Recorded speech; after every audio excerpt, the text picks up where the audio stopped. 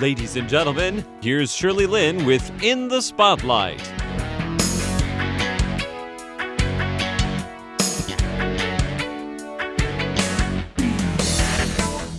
Welcome to In the Spotlight. I'm Shirley Lin. First off, I have to apologize for repeating last week the first half of my interview with Didi Bethuram of Gogoro, which was actually broadcast on September 17th because I was out sick. I have since recovered, and thank you so much for your understanding. Today will be the second half of my interview with the social enterprise IMPCT, or IMPCT.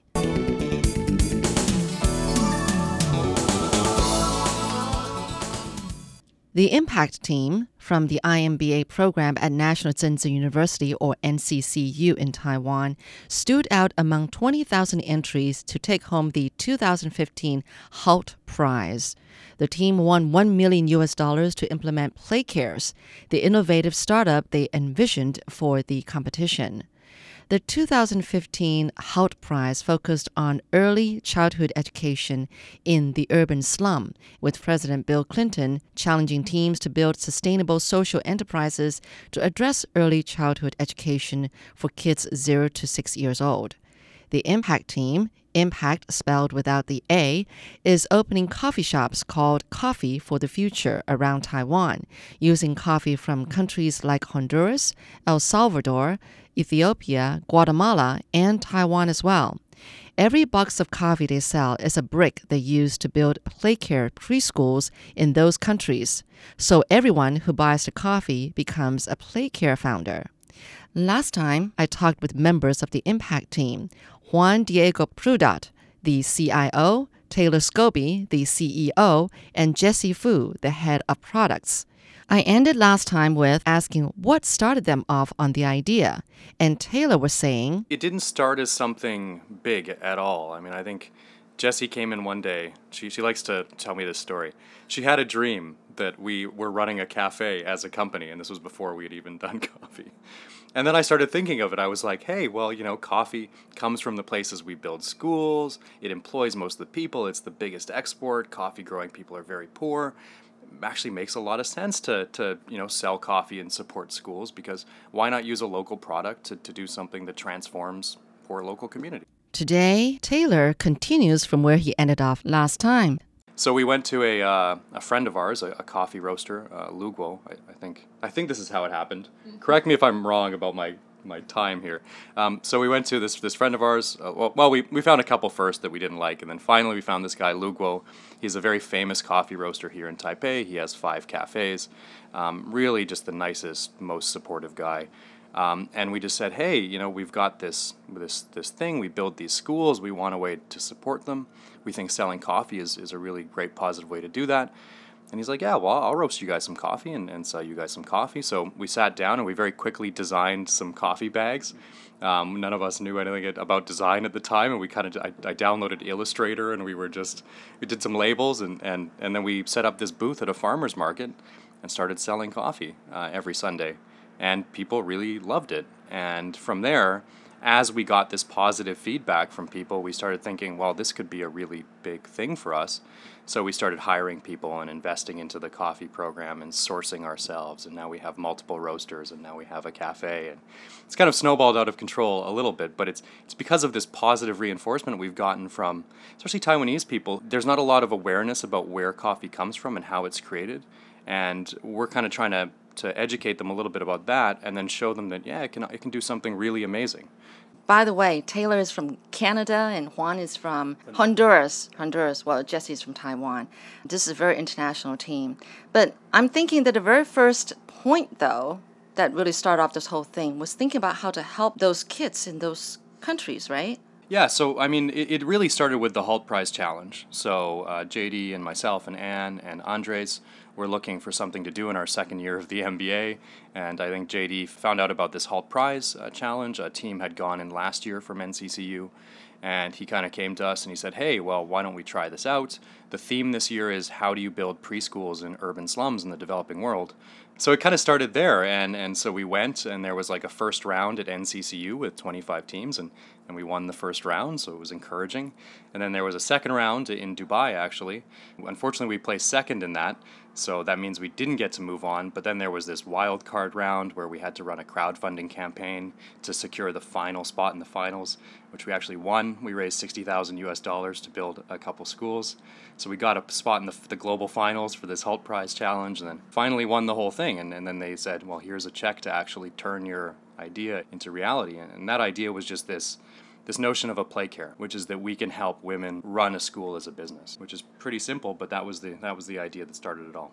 Let's kind of go on your backgrounds, I guess. Juan, you're from Honduras, and what brought you to Taiwan in the first place?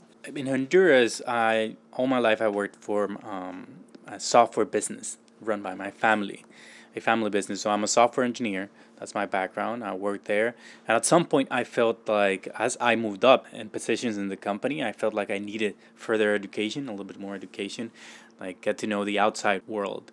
So I was looking for scholarships. I found this really good one for Taiwan to come to study at National Chenchi University, get an MBA. I got that. I came here on the second year. We went into this competition not knowing where it would lead us, and that completely changed our lives, and hopefully we can in turn help change a lot of lives. Were you guys forced into this team together, or you kind of pick each other, or how does it work? A lot of people ask us that, and I kind of just handpicked everyone and just individually asked them. We had never worked together, but I had worked individually with them in different groups in the MBA. I hadn't worked with Taylor before, but he likes to talk a lot during class. So My reputation preceded me, so that's why JD picked me. he loved to argue with the teachers, so I got to know him through that. I think each one of us brought something different to the team. It's your first time to Taiwan? It was my first time in Taiwan, yeah. My first time in Asia. Why did you choose Taiwan? I mean, not having been here before. Yeah. Taiwan and Honduras have really good relationships. Actually, Honduras is the oldest friend of Taiwan. So we hear about Taiwan all the time. Taiwan has a lot of programs to help develop rural areas in Honduras, infrastructure, all these different type of projects.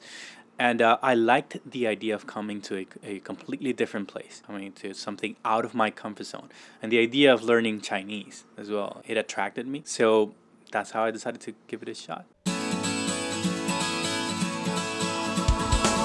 You're listening to In the Spotlight with Shirley Lin.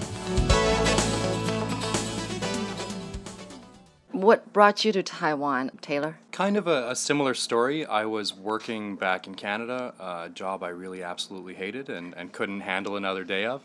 So I started looking about ways to get out of the country. And at first I thought, I'm going to go teach English or something. But then I found this scholarship program from the Taiwanese government. And they said, hey, if you get this scholarship, we'll pay all your expenses. We'll give you a monthly stipend. Your tuition's free. You come do an MBA. And I had never thought about doing an MBA.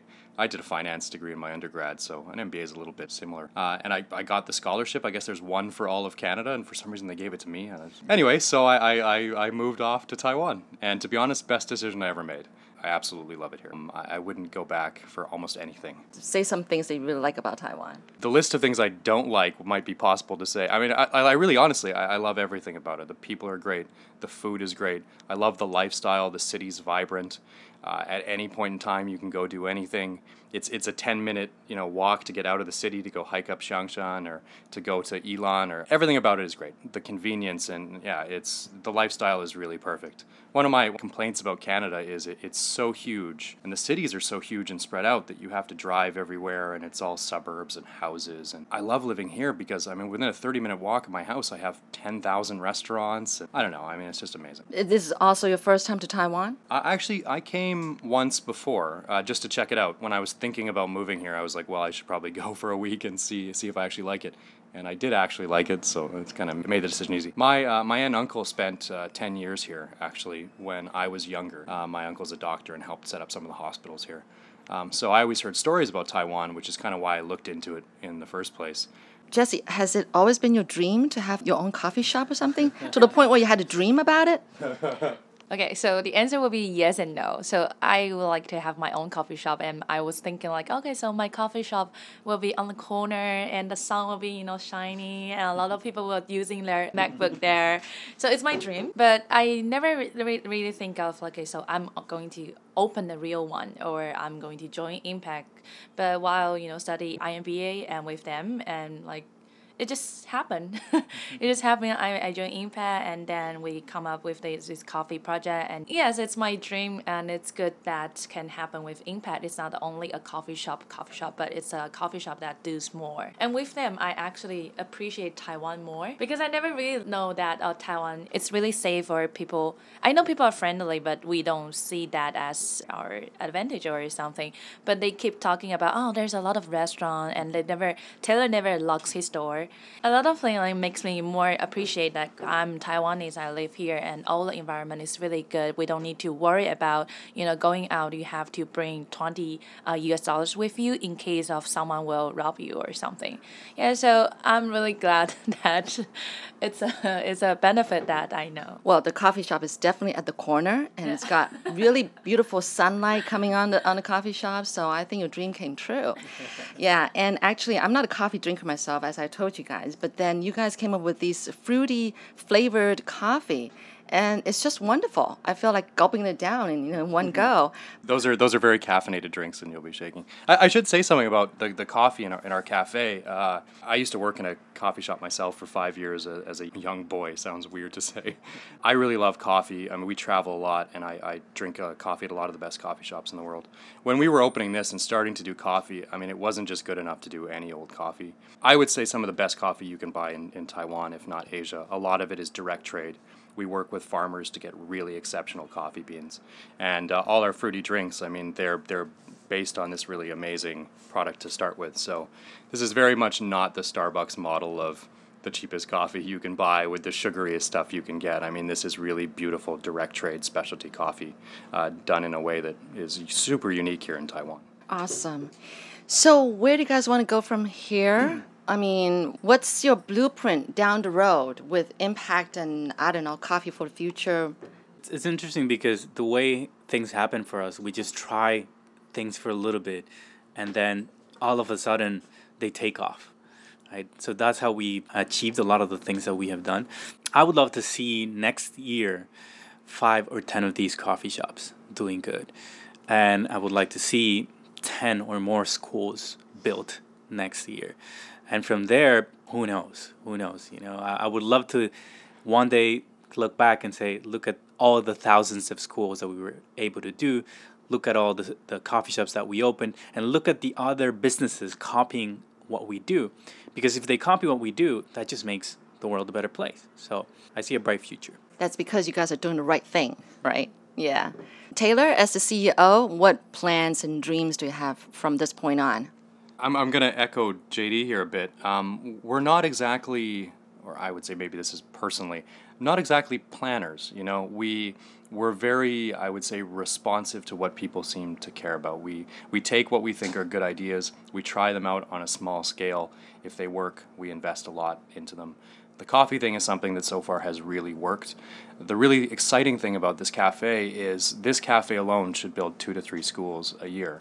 And if I dare to dream about a kind of a positive future for us, if we have 5, 10, 15, 20 of these things, all of a sudden we're building dozens and dozens of schools a year for kids who really, really need it. And the cumulative effects of that are really hard to overstate how amazing that would be. So we want to see kind of a Taipei or Taichung or Kaohsiung streets lined with our coffee shops, each one building schools for people who need it. So is Impact going to stay in Taiwan? Are you guys thinking about expanding to other countries, or that's like beyond your thinking right now? This has kind of been a high-level discussion we've been having. Do we want to maybe go to the U.S. and Canada with this concept, or other Asian countries maybe? And I think right now Asia is an amazing place to be for coffee. It's growing quickly. Specialty coffee in Asia is the fastest growing industry, basically. Places like Taiwan and Japan and Korea and Singapore and Hong Kong love it.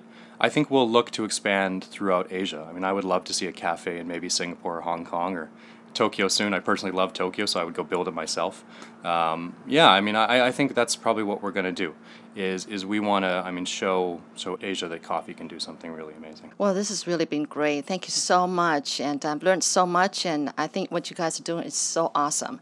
So good luck. And hope to see you guys around. And who knows, maybe, I don't know, another year or 2 years down the road, I'll get an interview from you guys and get an update. You know, who knows what this develops into in the future. Thank you very much. Thank you so much for having us. Thank you. Stop by coffee shop. Thank you so much for having us.